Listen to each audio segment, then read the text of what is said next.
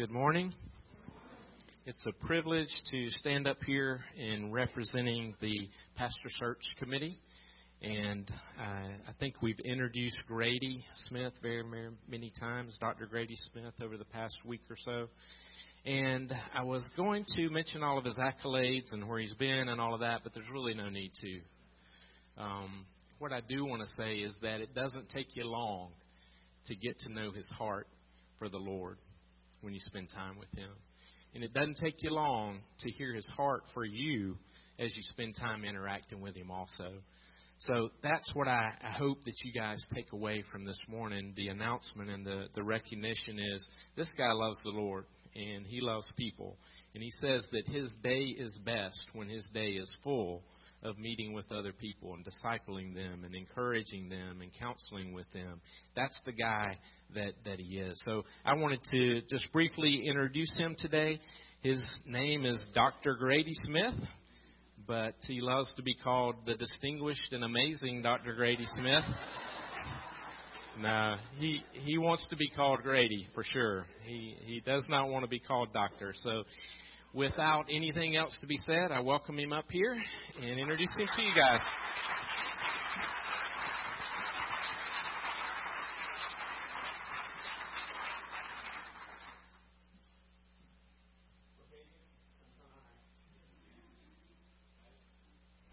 There we go. We'll try that.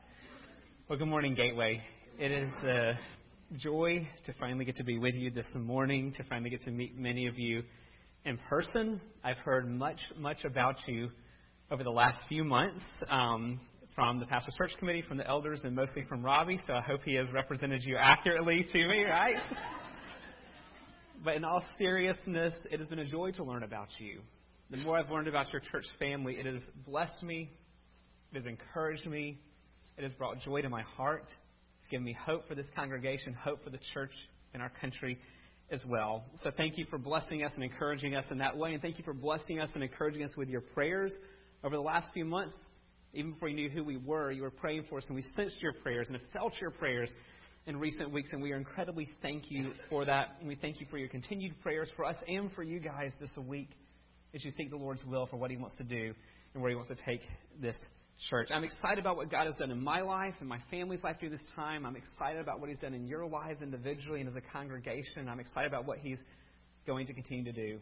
We serve a great God who's worthy of our praise, and his plans are good. And I'm thankful to be here with you today. I do want to pause and say a word of thanks to the Pastor Search Committee. I was not sure what to expect the first time I met them. I've been at Lakeview in Auburn since 2002, so this has been an entirely new world and new experience for me. I wasn't sure what to expect when we showed up at Chappie's to meet with them several months ago. But we found that night just a sense of refreshment. They were real. They were honest. They were a delight to be with. And even though we'd only met them a few hours, they felt like friends when we left. And they've been an encouragement to us. So thank you, Gateway, for selecting them to represent you. They have been an encouragement to us. And throughout this whole process, they've been so thoughtful and so kind and yet so thorough. And so you've done well in selecting them. And so thank you, Pastor Search Committee. You've given many hours, I know, of time away from your families, time away from normal things. You've done, yes.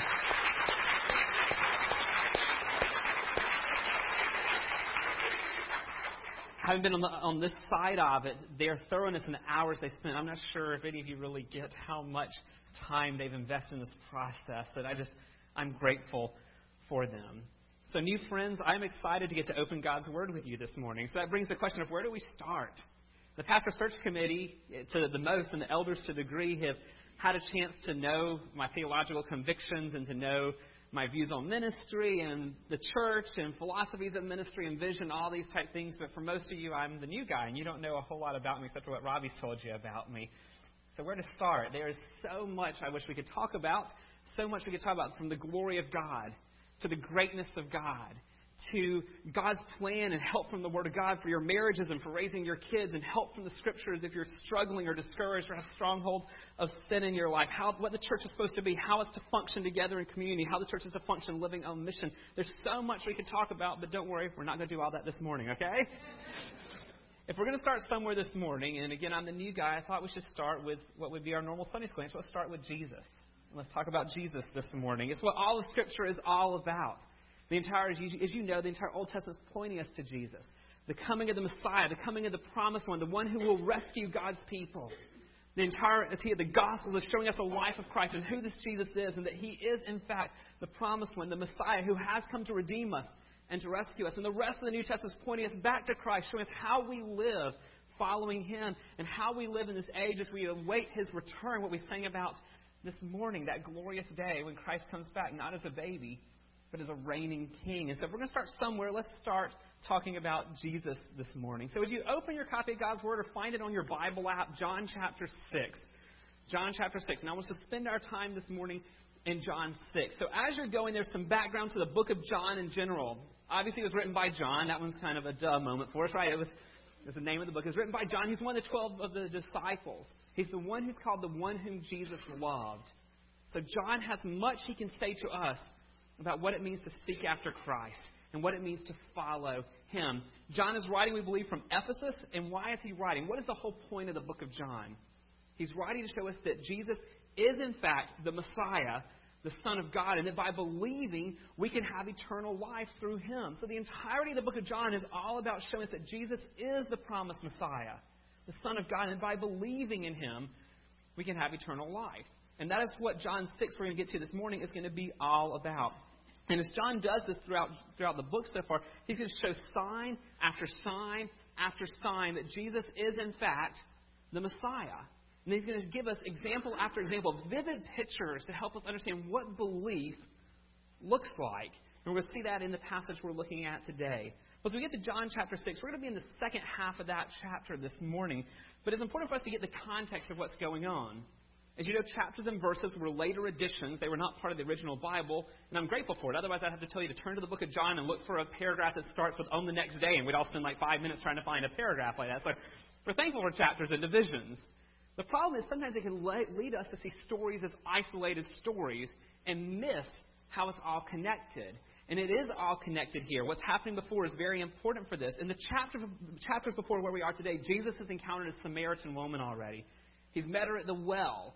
And there at the well, he's offered her living water. And she doesn't understand, of course, what this living water is. She just thinks she doesn't have to carry buckets every day.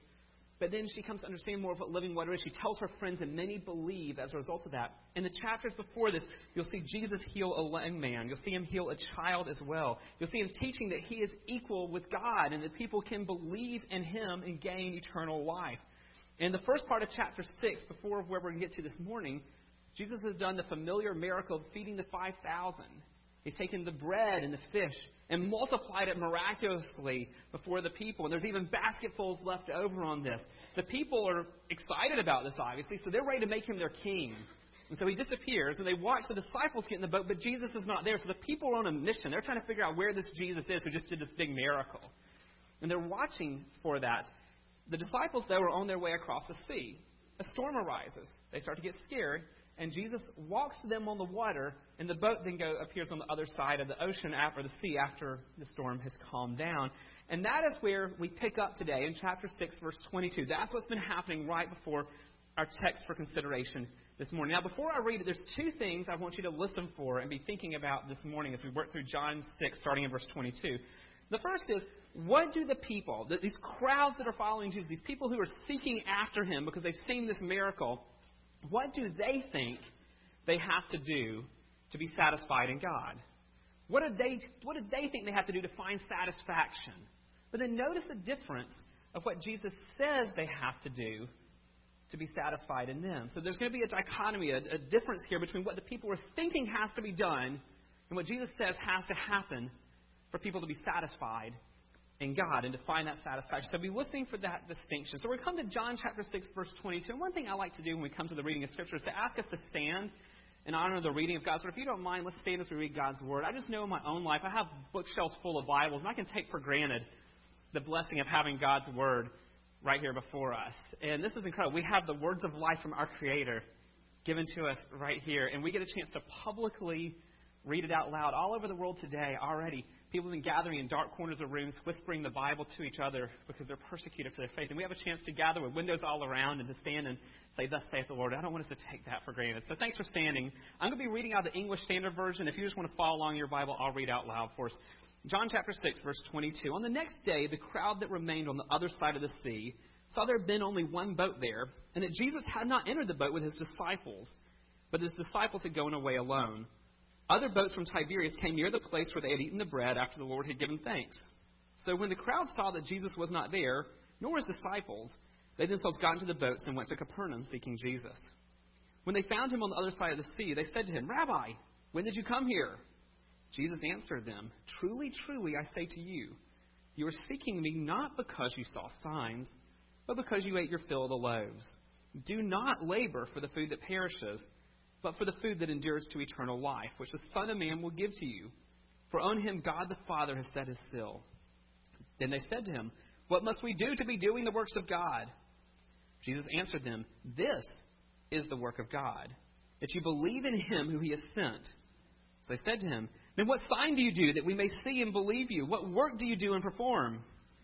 Our fathers ate the manna in the wilderness, as it is written, he gave them bread from heaven to eat." Verse 32, Jesus then said to them, "Truly, truly, I say to you, it was not Moses who gave you the bread from heaven, but my Father gives you the true bread from heaven. For the bread of God is he who comes down from heaven and gives life to the world." They said to him, "Sir, give us this bread always." Verse 35, Jesus said to them, "I am the bread of life. Whoever comes to me shall not hunger, and whoever believes in me shall never thirst. But I said to you that you have seen me and yet do not believe. All that the Father gives me will come to me, and whoever comes to me I will never cast out. For I have come down from heaven not to do my own will, but the will of him who sent me. And this is the will of him who sent me, that I should lose nothing of all that he has given me, but raise it up on the last day. For this is the will of my Father, that everyone who looks on the Son and believes in him should have eternal life, and I will raise him up on the last day." Let me pray for us. Father, we are thankful that you've given us your word, God, that you're not a God who has hidden yourself from us, but in your kindness to us, you've revealed yourself to us. God, thank you for the word of God that changes us, that is powerful. And we pray now this morning, O Lord, that your word would transform us. That, God, that you would do your work that only you can do. And let your word just take root in our hearts and may it transform us. Help us love you more. Help us seek more after you and find our satisfaction in you. May we feast on your word this morning. We ask in Jesus' name. Amen. You can be seated. Thanks for standing in honor of the reading of God's word. Well, as we get to our text this morning, there's one main idea I want us to see. Now, that doesn't mean I'm going to tell you one thing and we're going to pack up and go home to lunch, okay? There's one main idea, and I want us to kind of unpack that and work through the text this morning to see this idea unfolding in the text and see what that means for our life. But the main idea, the big takeaway from this text for us this morning is that Jesus alone will satisfy our deepest longings when we believe that he is the bread of life. So here's the main idea of this whole text, that Jesus and Jesus alone will satisfy our deepest longings when we believe that he is the bread of life. Now, notice what I did not say, that Jesus will satisfy our deepest longings when we get really busy serving in every ministry in the church. That Jesus will satisfy our deepest longings if we just give more to missions. That Jesus will satisfy our deepest longings if we just share the gospel more every day. Now, what this text shows is that Jesus satisfies our deepest longings when we simply believe that he alone is the bread of life. So let's look at this text. Let's kind of walk through it and see what's happening. So let's start with the scene. Look back in verses 22 through 25. Let's get the context of what's happening here. This is incredible teaching that Christ has given us. So back in verse 22, on the next day, the crowd that remained on the other side of the sea saw there had been only one boat there, and that Jesus had not entered the boat with his disciples. But his disciples had gone away alone. Other boats from Tiberias came near the place where they had eaten the bread after the Lord had given thanks. So when the crowd saw that Jesus was not there, nor his disciples, they themselves got into the boats and went to Capernaum seeking Jesus. It tells us on the next day, John is uniting what is happening here with his teaching on the bread of life and what's just happened with walking on the water, what's just happened with the feeding of the 5,000. And this is common in John's writing. John often will show us through this book, here's what Jesus did. Now here's what Jesus said. Now here's how the people respond as a result of that. And that's what's going on here. We've seen what Jesus did with the miracle. Now we're going to see what Jesus says, and we'll see how the people respond to it. Well, their initial response from just seeing this miracle, the sign itself, is, well, where's Jesus? We saw the disciples get on the boat, but he wasn't with them. Where is he? And they start looking for him. And when they can't find him, they get on boats and they cross the other side to discover where he is. And when they finally find him there, notice what they ask Jesus. They ask him a question here, and it's really more of a curiosity question at the end of verse 25. Rabbi, When did you come here? They're confused. They're puzzled. And they ask this curiosity question. But notice Jesus' reply. Notice what Jesus does not answer, but instead what Jesus tells them. Verse 26 and 27. Jesus answers them, "Truly, truly, I say to you, you are seeking me, not because you saw signs, but because you ate your fill of the loaves. Do not labor for the food that perishes, but for the food that endures to eternal life, which the Son of Man will give to you. For on him God the Father has set his seal." Jesus doesn't answer their question. When did you come? He tells them something totally different than what they ask. Because Jesus is not a people pleaser. Here the crowd is following him, and he is not at all impressed with the crowd. Because Jesus knows their hearts, he knows our hearts, and he is not impressed with what he sees in their hearts.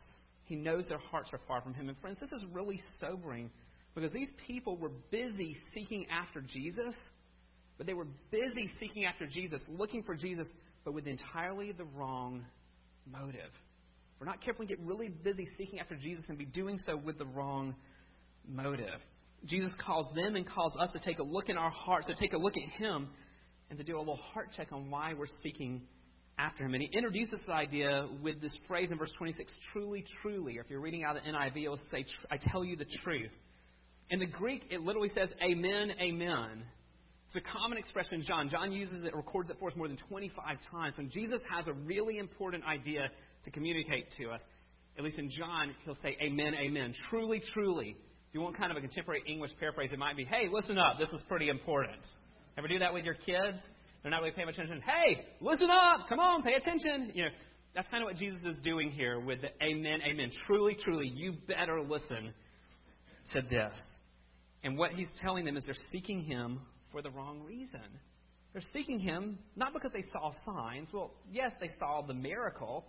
They just saw the feeding of the 5,000, but they saw the miracle, but they missed the sign that was in the miracle. They missed that miracle was pointing them to the one who had come, and instead they're focused on getting their stomachs filled. They were seeking him because of the temporal, because of the physical, because of the material benefits they could get from Jesus. Yes, they have desires that they want satisfied, but they're focused on their temporal, surface-level desires, not their deepest desires, not their deepest needs. They're focused on things that do not last, not on the things that are eternal.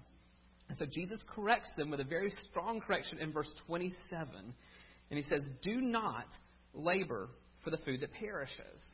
Well, he's not telling them not to work. We have a theology of work from the entirety of Scripture. He's not telling us not to eat. That's not what he's saying here, because we know it's important to eat. We know it's important to work and work hard. He's simply saying that physical food is not ultimate. Physical food is not ultimate here. We have needs even greater than what we're going to eat for lunch, what we're going to eat for dinner. As much as those are real needs, we have needs that are far greater than that. He's basically saying, do not make the things of this world your primary concern. Get your eyes off the things of this world. That's not your primary concern. Instead, look at verse 27. He says, "Do not labor for the food that perishes, but," and in the Greek, the word labor is not there, but it carries over, so you could translate it, "but labor for the food that endures to eternal life." Labor for the food that will endure to eternal life. Work for that food that preserves, that lasts to eternity. Friends, the best meal I can eat today is going to leave me hungry probably by 10 o'clock tonight. Definitely by tomorrow morning I'll be hungry from it, because it won't last. But Jesus is offering us something that doesn't just satisfy today or tomorrow or next week. It'll satisfy us 10 million years from now still. He's offering something so much bigger than this. But there's a paradox here. He says, labor for the food that endures to eternal life. But notice this, which the Son of Man will give to you. He tells them to work for it. And he says, guess what? You can't make it. You can work for it, you can try, you can labor, but I have to be the one to give it to you. There's a little bit of a paradox here. Work for this, but I'm the one who's going to have to give it to them. And how do we know he can give it to them? The last part of verse 27, "For on him, God the Father has set a seal." The Father has set a seal on Christ the Son. This is the idea of verification, of authentication, that Jesus is saying, I can give this to you. I can give you what you need because the Father has appointed me for this. The Father has set me apart to do this. But do the people get it? No. They still miss it. Jesus has just said that he's going to give it to them, but they miss it so much. Look at what they say. Look back at verse 28. Then they said to him, so again, this is the response to Jesus saying, I will give it to you. The Father has approved me to do this. I'm going to give it to you, and here's their response, verse 28. What must we do to be doing the works of God? What must we do to be doing the works of God? Friends, we cannot get a much clearer picture of works-based righteousness. I mean, literally here in the Greek it says, what must we do to work the works? What must we do to work the works? They are looking for precise definitions of what they can do to earn God's approval and to be satisfied with Him. They're not looking for what God's going to give them. They're looking for what they can do in a very precise definition. What work can we work? What thing can we do? What can we do to be doing that will gain God's approval? Friends, that's not grace. That is works. But before you throw stones at them and be like, man, they're dense, aren't they? You know, before you throw stones, aren't we at times prone to do this also? Aren't we sometimes have the same perspective? We can talk about grace when we talk about our salvation. We can sing about grace. But how often are our hearts led astray to where somehow we think God loves us more if we just get busy in the church? That somehow that if we just go on another mission trip or give more to missions, God will somehow smile down on us. Or if we just, and we know we're stretched thin, but if we just serve in that one more ministry, maybe God will be pleased with us. If we just give a little more. Sometimes I think that we get ourselves in the same mindset of thinking that if we just work the works a little bit more, somehow God will smile down on us a little bit more. And somehow think that we'll be more satisfied if we just get busier for Jesus. But Jesus has a correction for them and for us when our hearts go down this path. Because our deepest needs cannot be satisfied in getting busy doing kingdom work. Our deepest desires, deepest needs cannot find satisfaction even in the things God gives us, the good things God gives us. There's only one thing that can satisfy us, and Jesus is going to start pointing them to what that is. Look at this. Verse 29, Jesus answers them when they say, what work must we do? Jesus says in verse 29, this is the work of God, that you believe in Him whom He has sent. That you believe. Jesus turns their whole perspective upside down. He's going to completely counter their works-based righteousness with grace. He's going to call them just to believe. Is that it? Can it really be that simple? I don't have to do more stuff to gain God's pleasure. I just have to believe in the one that God has sent. And yes, that's it.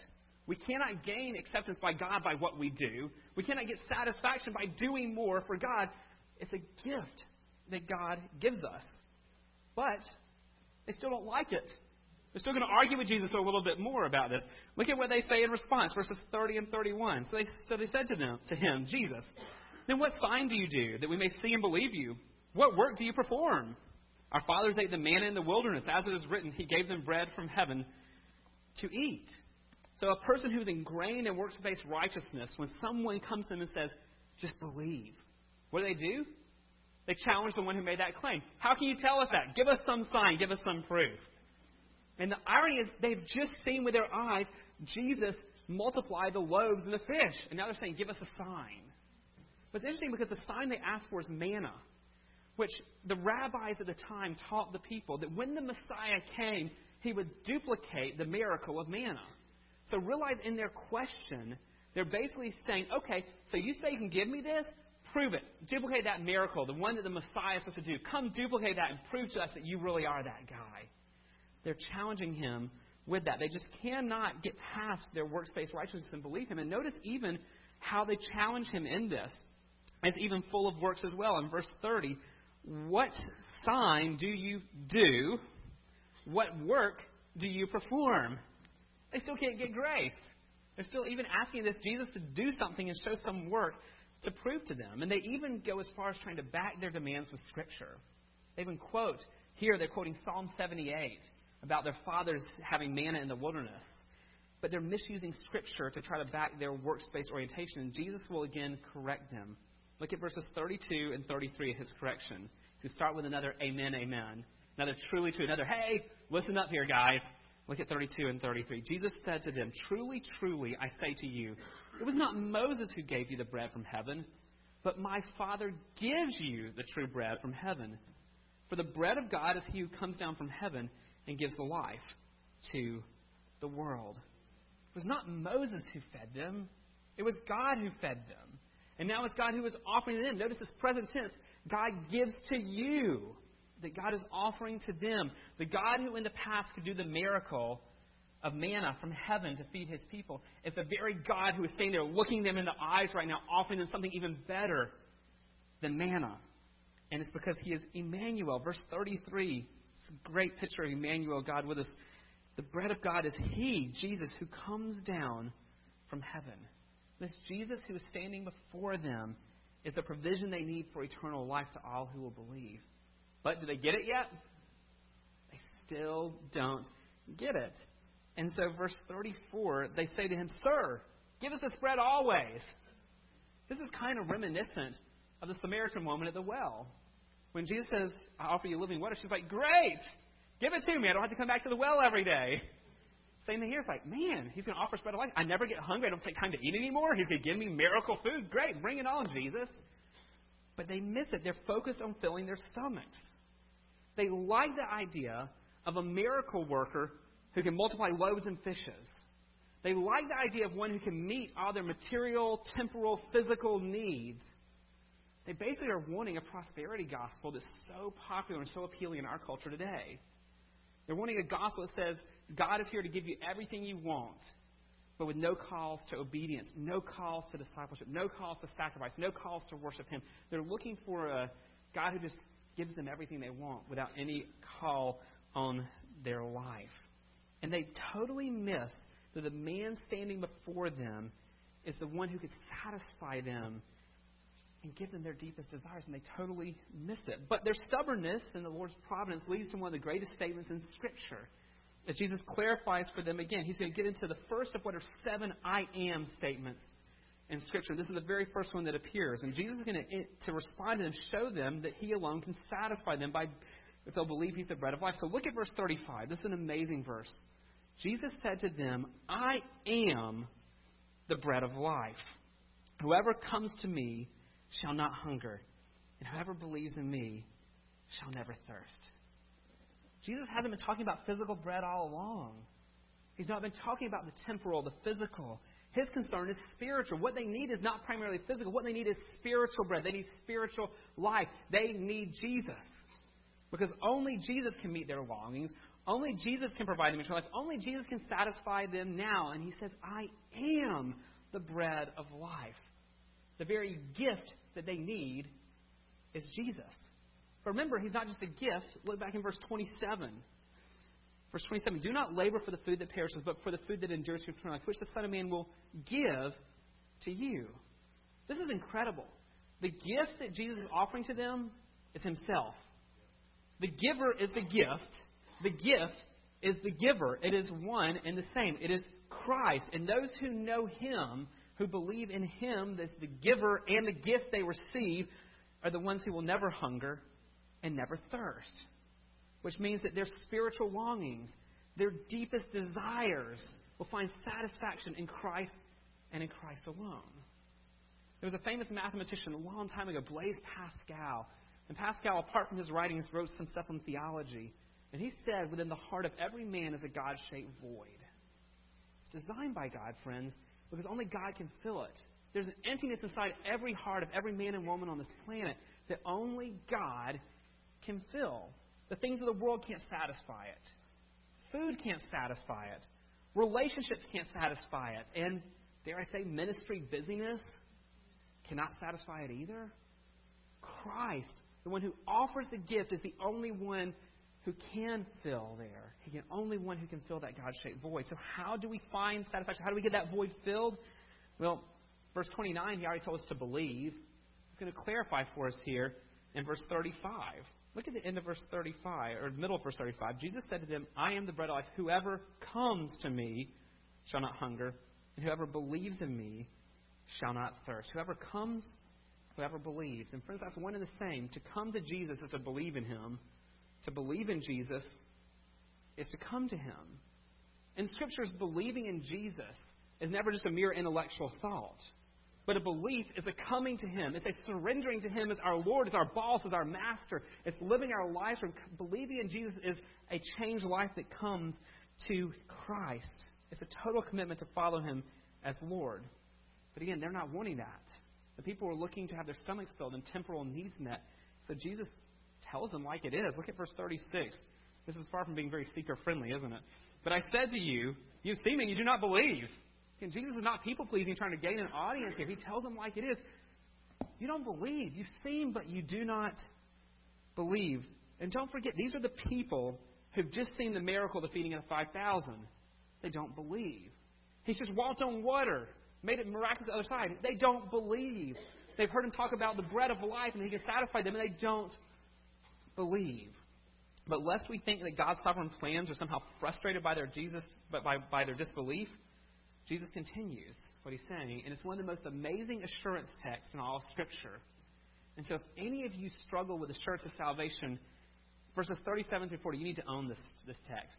You need to memorize it, meditate on it, write it on Post-it notes, put it all over your car, your bathroom, your house, wherever, and let this text own you. This is incredible. Listen to verses 37 through 40 again. All that the Father gives me will come to me. Whoever comes to me, I'll never cast out. For I have come down from heaven not to do my own will, but the will of him who sent me. And this is the will of him who sent me, that I should lose nothing of all that he has given me, but raise it up on the last day. For this is the will of my Father, that everyone who looks on the Son and believes in him should have eternal life, and I will raise him up on the last day.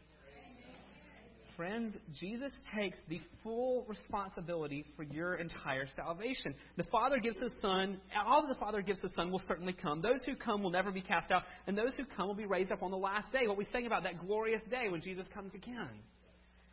Friends, if you have come to Jesus, like we see here, if you've believed and you come, which again are one and the same, if you've come to Jesus, if you've believed, you can be certain that God can't lose you. That God can't forget about you. Like, oops, I missed that one down there. No, not going to happen. God can't lose you. God can't forget about you. God can't misplace you. If you are in Christ, He knows you and He will persevere you to the end, to that glorious day we already sang about. So much so that John 10:29 tells us that nothing can snatch us out of His hands. Not even Satan himself can grab us out of the Father's hands when He's holding on to us.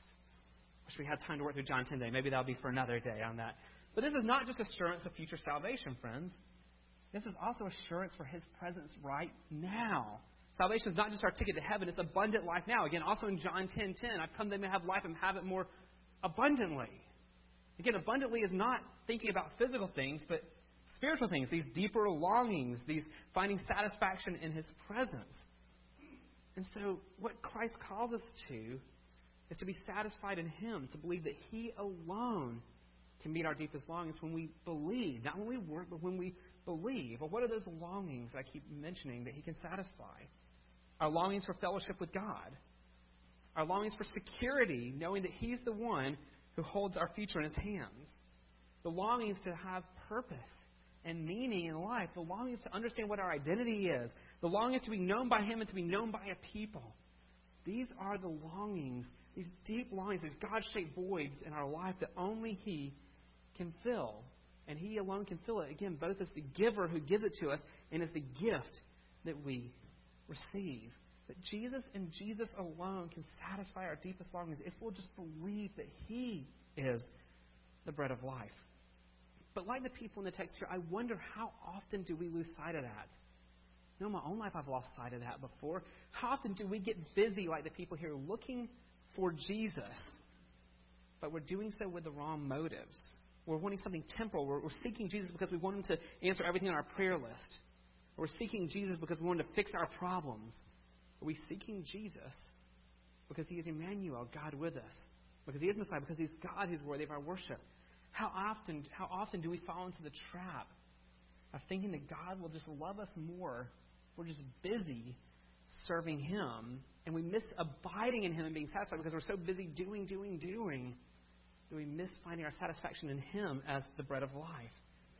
I wonder how often we're like what verse 28 described. We get busy to work the works, to be doing. How often are we so busy doing that we miss the abiding, and in the process we forget that salvation is all of grace?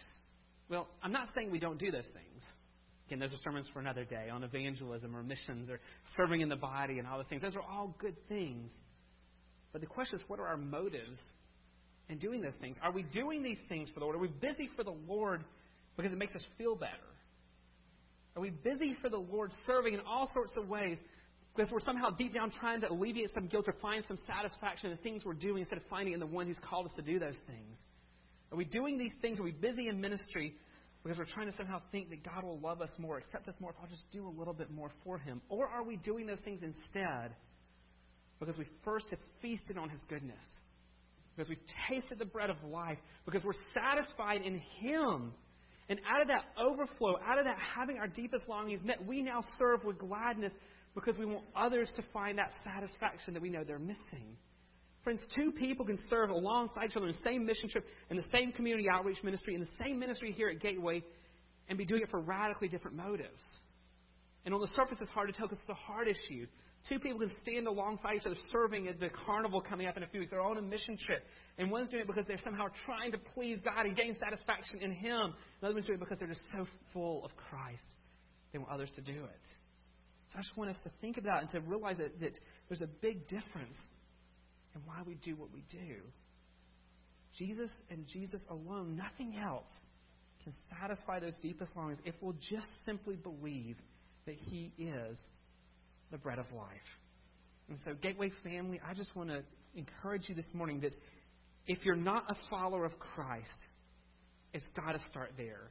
You don't earn salvation by doing more for God. You don't earn salvation by joining a church. You don't earn salvation by serving in all the ministry opportunities that are before you. It is a gift that you receive, and the gift that you receive is Christ Himself, the giver and the gift. If you've never started there, you need to start there this morning. But for the rest of you, and I know some of you, and I'm getting to know more of you, who love Jesus deeply or in Christ, my challenge to you this morning is to take a look and pause and focus on Christ. And remember, you cannot do anything to make Him love you more or do anything to cause Him to love you less. If you are in Christ, God loves you because He chose you. The Father gave you to the Son. If you're in Christ, He loves you because He's redeemed you. If you're in Christ, He loves you because when He sees you, He sees Christ's righteousness. And let that be your identity. And let that be your motivation to seek hard after Him. To find your deepest longings met in Christ as the bread of life. And let that then drive you to everything else you do and to keep it in that order. Because Jesus and Jesus alone will satisfy our longings when we believe He is the bread of life. Let me pray for us, Gateway. Lord Jesus, You are good. And Lord Jesus, You satisfy. Would You forgive us for so often looking to Your gifts to satisfy when You only can satisfy. Lord Jesus, would You give us grace to not find our identity in what we do or in how we serve or in using our spiritual gifts or in any of those things, but to find our identity as children who are loved by their God. And God, would You give us grace to not lose sight of this. And Lord, in the busyness of our lives as we balance family and work and church ministry opportunities and opportunities in our neighborhoods and so much good stuff that You have put before us for this time and this season, would You give us grace to pause and to realize that we need to be satisfied in You first and then do all those things out of an overflow? Help us keep it in the right priority. And Lord Jesus, I pray for myself and for these new friends that, Lord, today, as we go throughout this day, that You would just remind us that You only satisfy. And would You stir our affections that we might long for You and You only, and find perhaps for the first time today a new satisfaction in You that perhaps we've been missing recently. Lord, we can't create that. We can't stir these type of affections for You. Only You can create these. So in Your kindness to us, would You give to each one of us here the gift of satisfaction in You? And would You give us Yourself, because You are the one who satisfies and fills that void. So would You have Your way in our midst, we ask in Jesus' name. Amen. As we come to the end, can I ask you to stand, please? So our praise team leads us in a closing song here. If you need to do business with God, you can stay in your seat. Just talk to Him. I'd encourage all of you just to ask the Lord, stir my affections for You, Lord. If you're not pleading with the Lord for that, plead with the Lord to ask Him to give you fresh affections for Him. If you never trusted Christ, or if you need to have someone pray with you, some of the staff will be here. They'd love to come talk to you and pray with you if you need someone to encourage you this morning. Let's sing.